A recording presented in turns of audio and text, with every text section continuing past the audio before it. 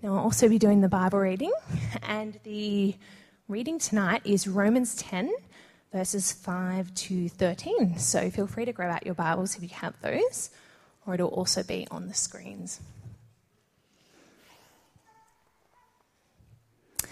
Moses writes this about the righteousness that is by the law. The person who does these things will live by them. But the righteousness that is by faith says, "Do not say in your heart, 'Who will ascend into heaven?' That is, to bring Christ down. Or, 'Who will descend into the deep?' That is, to bring Christ up from the dead. But what does it say? The word is near you. It is in your mouth and in your heart. That is, the message concerning faith that we proclaim. If you declare with your mouth, 'Jesus is Lord,' and believe in your heart that God raised him from the dead, you will be saved. For it is with your heart that you believe and are justified, and it is with your mouth that you profess your faith and are saved. As Scripture says, anyone who believes in him will never be put to shame. For there is no difference between Jew and Gentile. The same Lord is Lord of all, and richly blesses all who call on him. For everyone who calls on the name of the Lord will be saved." Thanks, Steph. Hello, everyone. Hi. I am so excited to be preaching tonight, to be chatting with you, because the resurrection, when Jesus comes back from the dead, that's like the pinnacle of God's plan, right? It's like it's the heroic twist that we've been waiting for. It's that point in every action movie where the bad guy is defeated and victory is secured. The resurrection is kind of it. It's awesome. It's incredible. And it is foundational to our faith as Christians. It is so important to what we believe as Christians that one of the biblical authors actually said that if the resurrection didn't happen, if that's fake, that wasn't real, then our faith as Christians is useless. That is how important the resurrection is. It is crucial to God's plan. And that's why we have a whole weekend every year celebrating Easter. Because thousands of years ago, when Jesus walked out of that grave, everything changed. And so tonight, I want to help us to understand why. Because for us, this was a really long time ago. And today, we can feel more excited about chocolate eggs and a day off on Monday than we can about Jesus coming back to life. Now, to help us understand this, I want you guys to think about something. So sometimes in life we hear people say, "Oh, I'm flying to Queensland next week." Or they say something like, "I've got a really busy week at work. Tomorrow I'm flying to Melbourne and back in a day." And we talk like this all the time, like we have the ability to fly. And we know that when someone says that they're flying to Melbourne, we know that they aren't literally flying. They're not getting their wings out and flapping their way down there. It would be cool if we could fly, but none of us can. What we actually mean when we say we're flying to Melbourne or flying to Queensland is that we are resting in something that has the power to fly us to Melbourne. We're trusting in something that has the ability to get us there. And you can kind of feel that power, right? If you've ever been on a plane, you know that force that like hits your chest as the plane begins to accelerate and take off and, starts going up. You can feel it. You can feel the power. And it's amazing that this big, bulky thing can fly. We don't have the ability to fly, but we can trust in something that has the power to. And the reason why I am labouring this point so much is because we don't have the ability to clean up the mess that sin has created. The mess that we have all contributed to. The brokenness of the world, to poverty, natural disasters, war, hatred, racism, loneliness, all of that stuff was never meant to be in God's world. And whilst, yes, there are things that we can do to make the world a better place, certainly, we can never fix it fully. We can't even stop ourselves from sinning 100% of the time. And the whole Old Testament is kind of, you can see throughout it, it's a big picture of God showing us that generations of people, they got a chance to, but not a single person could live in a perfect way and live how they were supposed to be. We can't help but make a mess of things. Even the heroes of the Bible have made a mess of things a lot of the time. So we can't clean this up on our own. But we have someone who can, and that is Jesus. And that has been God's plan from the very beginning. The sin, the fall, that didn't take God by surprise. This redemption was part of his plan. He knew that we would get ourselves into a mess that we couldn't fix ourselves, and that is why Jesus came and laid down his life.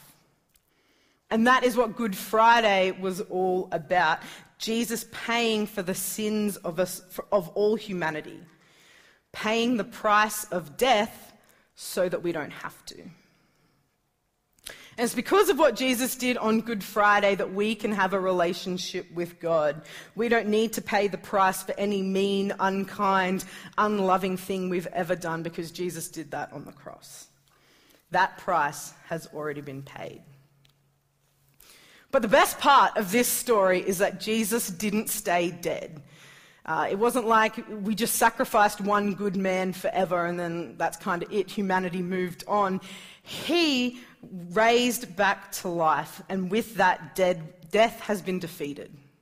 We say that the kingdom of evil has been crushed, and we all now can have eternal life. Now you might be wondering, well, Ruth, you say that evil has been defeated, but the world still seems pretty messed up. There's war and pain and abuse and people suffering and starving, and chances are your life isn't perfect as well. And you're right. Sin and evil have been defeated, but they are still hanging around. Now don't hear me wrong. Sin and evil most certainly has been defeated, and there will come a day when Jesus will return and he will cast out everything bad. And when that day comes, he's going to bring heaven with him, and he's going to restore this place, and it's going to be perfect. And we are going to be so filled with joy and so complete and living in harmony, more than we ever thought possible. But the thing is, when Jesus returns to come and cast out evil for good, that includes everything that stands with evil. That includes all the people that stand with evil, the people who haven't accepted Jesus. And I really don't want you to get this wrong. This is not because we have a spiteful God who says, you know what, you didn't believe in me, now go to hell. That is not what this is about. Humanity, because of the sin and the brokenness, is already on the road to hell. And Jesus comes in and he gets beside us and he says, hey, I've got a way out. I have done this. I've been to hell and back so that you can have life. Come with me. All you need to do is follow me. Jesus is the plane that we need to trust in to take us from death to life. He is the only one who has the power to deal with sin and brokenness and to clean up the mess that we've made. But you might be thinking the logical next step is, okay, well, if this is true, then how much does a plane ticket cost? What do I got to do to get myself on there? And we find the answer to that in verse 9 of tonight's passage. If you declare with your mouth Jesus is Lord and believe in your heart that God raised him from the dead, you will be saved. The ticket is free. All you need to do is to believe in your heart that Jesus truly did rise from the dead and confess with your mouth that Jesus is Lord. The cost is free. You don't need to pay for your ticket by making sure your good deeds outweigh your bad deeds. You don't need to make sure you pray and read the Bible every day or be worried that Jesus is going to kick you out of the plane. The only cost to you is to follow Jesus. And the best thing about following Jesus is that he promises you a better life than you could ever have without him. And once you have that ticket and you board that plane, there is nothing that you can do to lose your spot. You're not going to fall out of the plane mid-flight, or Jesus isn't going to see your life and who you are and change his mind and be like, you know what, you better disembark. This is only for the good people. That's not going to happen. Once you have your ticket and you're on that plane, there is nothing that you can do to lose it. Once you have accepted Jesus, you are forever his, no matter what mistakes you make. But there are a few steps to help us get on the plane. And verse 10 tells us this. For it is with your heart that you believe and are justified, and it is with your mouth that you profess your faith and are saved. So there are three things that we need. The first one is to believe it in our head. The second one is to confess it with our mouth. And the third one is to believe it in our heart. And so I'm going to spend the rest of this talk going through these 3 points. So the first one, our head. This is our external investigation of the plane. It's walking around the plane, looking at it, being like, does this thing look legit? Does this look like it could fly in the air, or is it likely to just fall off and drop me somewhere in the middle of the ocean? This requires us to ask, is Jesus legit? Did he even exist? If he did, was he really the Son of God? Did he actually come back from the dead? And do I like who this Jesus guy is? The first step of working out how to board the plane is to work out whether you want to board the plane. So what are some of the things that you personally need to know to be confident that this plane is airworthy and won't fall out of the sky? Is it some historical facts? So I can tell you from a historical point of view that within a few generations of Jesus' life, the Gospels were written, which is remarkably quick for ancient times. Or we're told that in the book of 1 Corinthians that after Jesus was raised from the dead, he came back to life, he appeared to over 500 people, many of whom were still living when a lot of that stuff about Jesus was written. And that's significant because that means people who are reading this stuff, they could go and find some of those people and they're like, hey, you were there. Was that legit? Was he alive? Did that really happen? But maybe your objection isn't about history, but maybe it's more about the church. Maybe it's, I've seen plenty of Christians do horrible things. The church is responsible for so much suffering. Why would I want to be a part of that? And I don't want to undermine this, I don't want to downplay this, because I agree. We as Christians have done some really horrific things throughout the years. But God has also used the church to do some really beautiful things too. And I would hate for you to judge Jesus solely off the broken people who follow him. Because just because we are on the plane and we are following Jesus doesn't mean that we don't deeply struggle with sin still. I make no excuse for the horrible things that Christians do and have done, that I do and have done, but please do not throw away Jesus because of bad experiences with a few Christians. Come see who Jesus is for yourself. Discover him in the Bible, the things he teaches, the way he loves, the character of our God. See if this is someone you want to follow. But at the end of the day, you might work through all your intellectual objections and think, hey, look, this Jesus guy seems legit. He seems like a pretty good bloke, but I don't really want to follow him. And that's saying, look, clearly this plane is all right. It's in good condition. It can fly, but I'm happy where I am. I don't really want to go anywhere. Why would I want to go on a trip? And I want to say to anyone tonight who feels like that, please keep searching.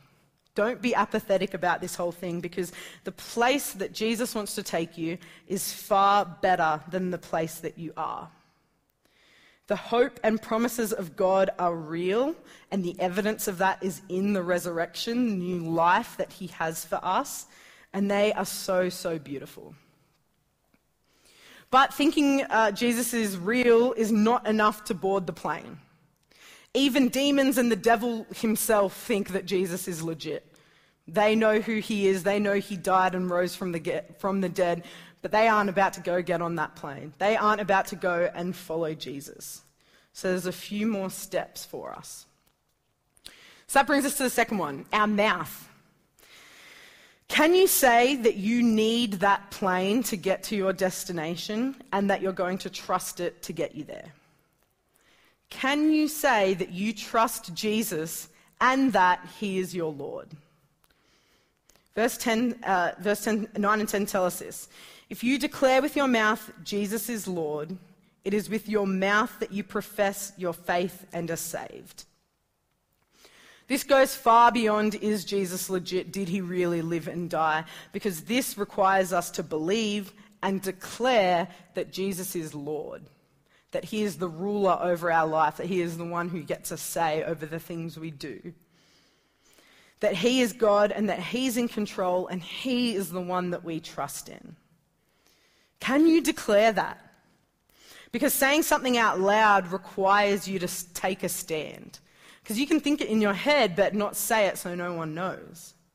Because this declaration says that without Jesus, I am dead in sin. He is the only one powerful enough to save me. I need Jesus and I can't do it on my own. They are some pretty big words to say.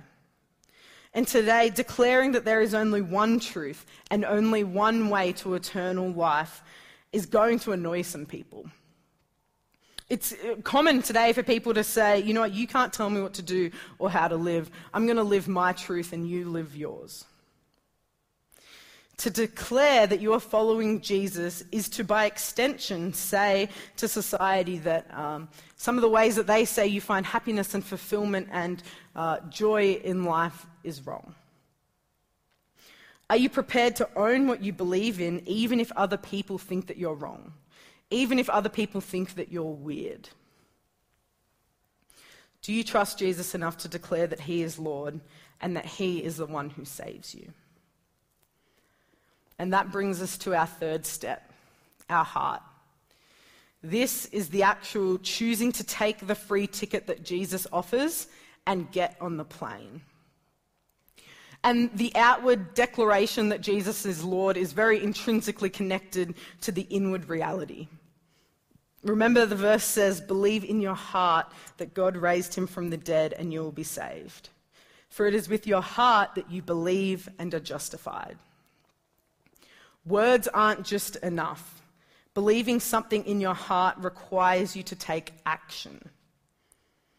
It requires you to turn to Jesus and follow him. And Jesus himself says this in Luke 24. He says this. He says, this is what is written. The Messiah, Jesus, will suffer and rise from the dead on the third day. And repentance for the forgiveness of sins will be preached in his name to all the nations. We need to repent. And repentance is saying, Jesus, I've messed up and I've contributed to some of the brokenness of this world. I am sorry. Please forgive me and help me to live how you want me to live. See, if you believe something in your heart, it will shape how you live. Following Jesus isn't just a checkbox thing like, oh yeah, Jesus is Lord, like, done, I'm in heaven, great. It's a lot deeper than just that. Following Jesus means we will live differently. Now, don't get me wrong, I'm not saying that you have to live different to buy your ticket for the plane. That's free. Jesus has already paid the price for it. But when you know Jesus and you truly believe in him with your heart, your actions will begin to follow. Now, of course, you won't be perfect. No one's perfect. We all struggle with sin. But the special thing about following Jesus is that he slowly transforms us into the person he created us to be. And he slowly brings change in the things that we do and the way that we think. God helps us to stop gossiping so much, or he helps us to look out for people who feel lonely and who are going through a hard time, or he gives us the strength to have good boundaries at parties when people are trying to push us further than we're comfortable with. He helps us be more kind and be more selfless, and at the end of the day, what he's doing is helping us look more like Jesus and the person that we read about in the Bible.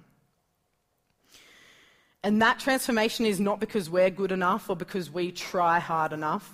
It's because Jesus is good enough. And he wants us to transform us. And that's because living that way is better for us. It'll lead to a more fulfilled and joyful life. We're in a series called Alive. And each week, hopefully you've noticed that we've been looking at a different martyr. People who have lost their lives because they followed Jesus. They loved Jesus so much and they were so certain of the hope that they have, a hope because of the resurrection, it's evidence of it, that they were willing to die for him. Because they knew that the life that was waiting for them after death was beautiful. They knew where they were headed and they knew that they were going to be with Jesus.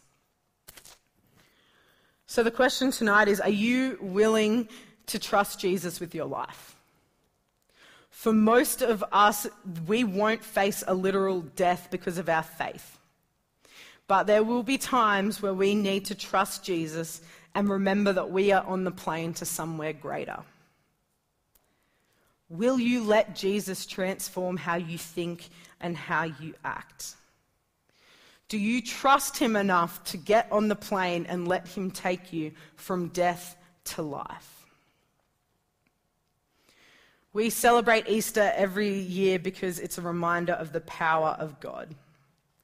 He has defeated death, and he's proved that by raising Jesus back up to life. And he promises us that if we follow him, even though we may taste a physical death, we too will be raised again at the end of time. We will be redeemed into a creation that there is no more suffering or pain or sadness or sickness or loneliness. A life where everything is perfect, where we are filled with love and joy. And Jesus wants you there. All you have to do is declare with your mouth that Jesus is Lord and believe in your heart that God raised him from the dead, and you will be saved. You don't need to pay for your ticket. Jesus has already done that. You don't have to have your life put together or feel a certain way or look a certain way or think a certain way. All you have to do is repent and come to Jesus just as you are. And so tonight I want to give you all the opportunity to respond. And the reason for that is once you've heard the gospel, once you've heard this life that Jesus offers, you have to respond. Either way, whether you want to accept him or reject him or you're not sure yet, the gospel requires a response. So there's going to be a QR code that pops up on the screen now, and I would love it if all of you could do this out of respect for people who want to accept Jesus for the first time, and even just a challenge to yourself to remember where you stand. Do you declare that Jesus is Lord or do you not? And so there are 4 options on this form, and I'll go through them. The first one is that I declare Jesus is my Lord for the first time. That's for those of you who have never had a relationship with Jesus before. That's for those of you who say, yes, I want to receive my ticket and I want to step on that plane. I want to do that for the very first time. And can I encourage you that if you do that tonight, that's a really huge decision. It's a really beautiful one, and it's one that God wants all of us to make, and we really want to celebrate that with you. But then the next option is that Jesus is already my Lord. That's for those of us in the room who know Jesus and who have been following him and who are walking with him, and we're already on that plane. And we just want to declare that again. Say, yep, I'm here, I'm with Jesus, I'm on board with him. And the third one is for those of you who aren't sure yet. And that's okay. You, wherever it stops, if you're intellectual questions or you're just not sure yet, That's okay to not be sure, but I want to encourage you, don't stop searching. Don't just put it off for another day, because this will change your life for the better. This is the best thing that you can do in life. So if you're not sure, then keep searching. And the fourth one is declaring that Jesus is not my Lord. And that is equally a big thing to declare. And if that is you tonight, I want to thank you that you're here. Thank you for being here. And like Shane said on Friday, if you were here, I can't commend that decision. I don't think that's what's best. And that's not coming from a place of judgment or anything like that, but that's coming from a place of love. I want you to know that Jesus has a really beautiful life for you, and he wants you to know that, and he is calling you to that. So that's okay if that's your decision, but I will be praying for you as well, that you will see God in a whole different way. So I'm going to give you a moment now to respond, so if everyone could do that while Josh plays, and then I'm going to come out and I'm going to make 3 prayers. So take that time now.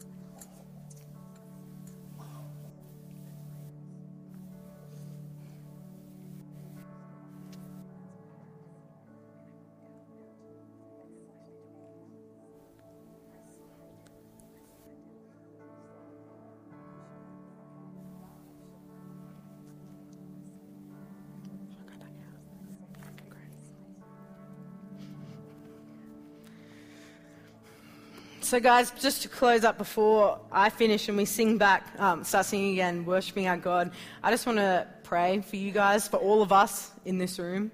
And this first prayer is going to be for those of you who have accepted Jesus for the first time. This is going to be a way that you can do that. If this is something that you want to do, then listen to these words, believe them in your heart, and say amen at the end. Why don't you all pray with me?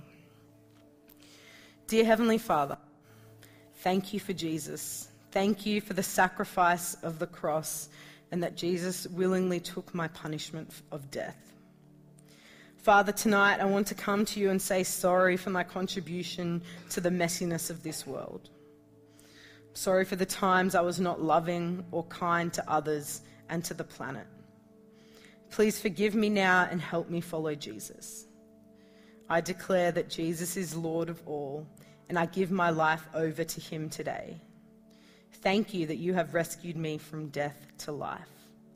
I pray this in Jesus' name. Amen. And I just want to say, if you made that decision tonight, you have made the best decision of your life. And it's a really exciting and beautiful thing. And the Bible tells us there are angels in heaven celebrating that decision. So if you've made that really big choice, please tell somebody. Please let them know, because they will be so excited along with you and they want to help you grow. But I just want to spend a quick moment now praying for everyone else in the room. For those who are already on the plane, who are believing, I just want to pray for you, to thank God for you, that he has called you and rescued you, and just to encourage you. And then my final prayer will be for those of you in the room who don't yet know him. If you're unsure or you have declared he's not your Lord, I'm just going to pray that God will keep revealing himself to you, keep working on your heart. So please join me for these last 2 prayers. Dear Heavenly Father, I thank you that you have paid the price of sin for us. Thank you that you do not require us to earn our plane ticket, and thank you that you never ask us to leave. We thank you that in Jesus it's finished and we can have a relationship with you.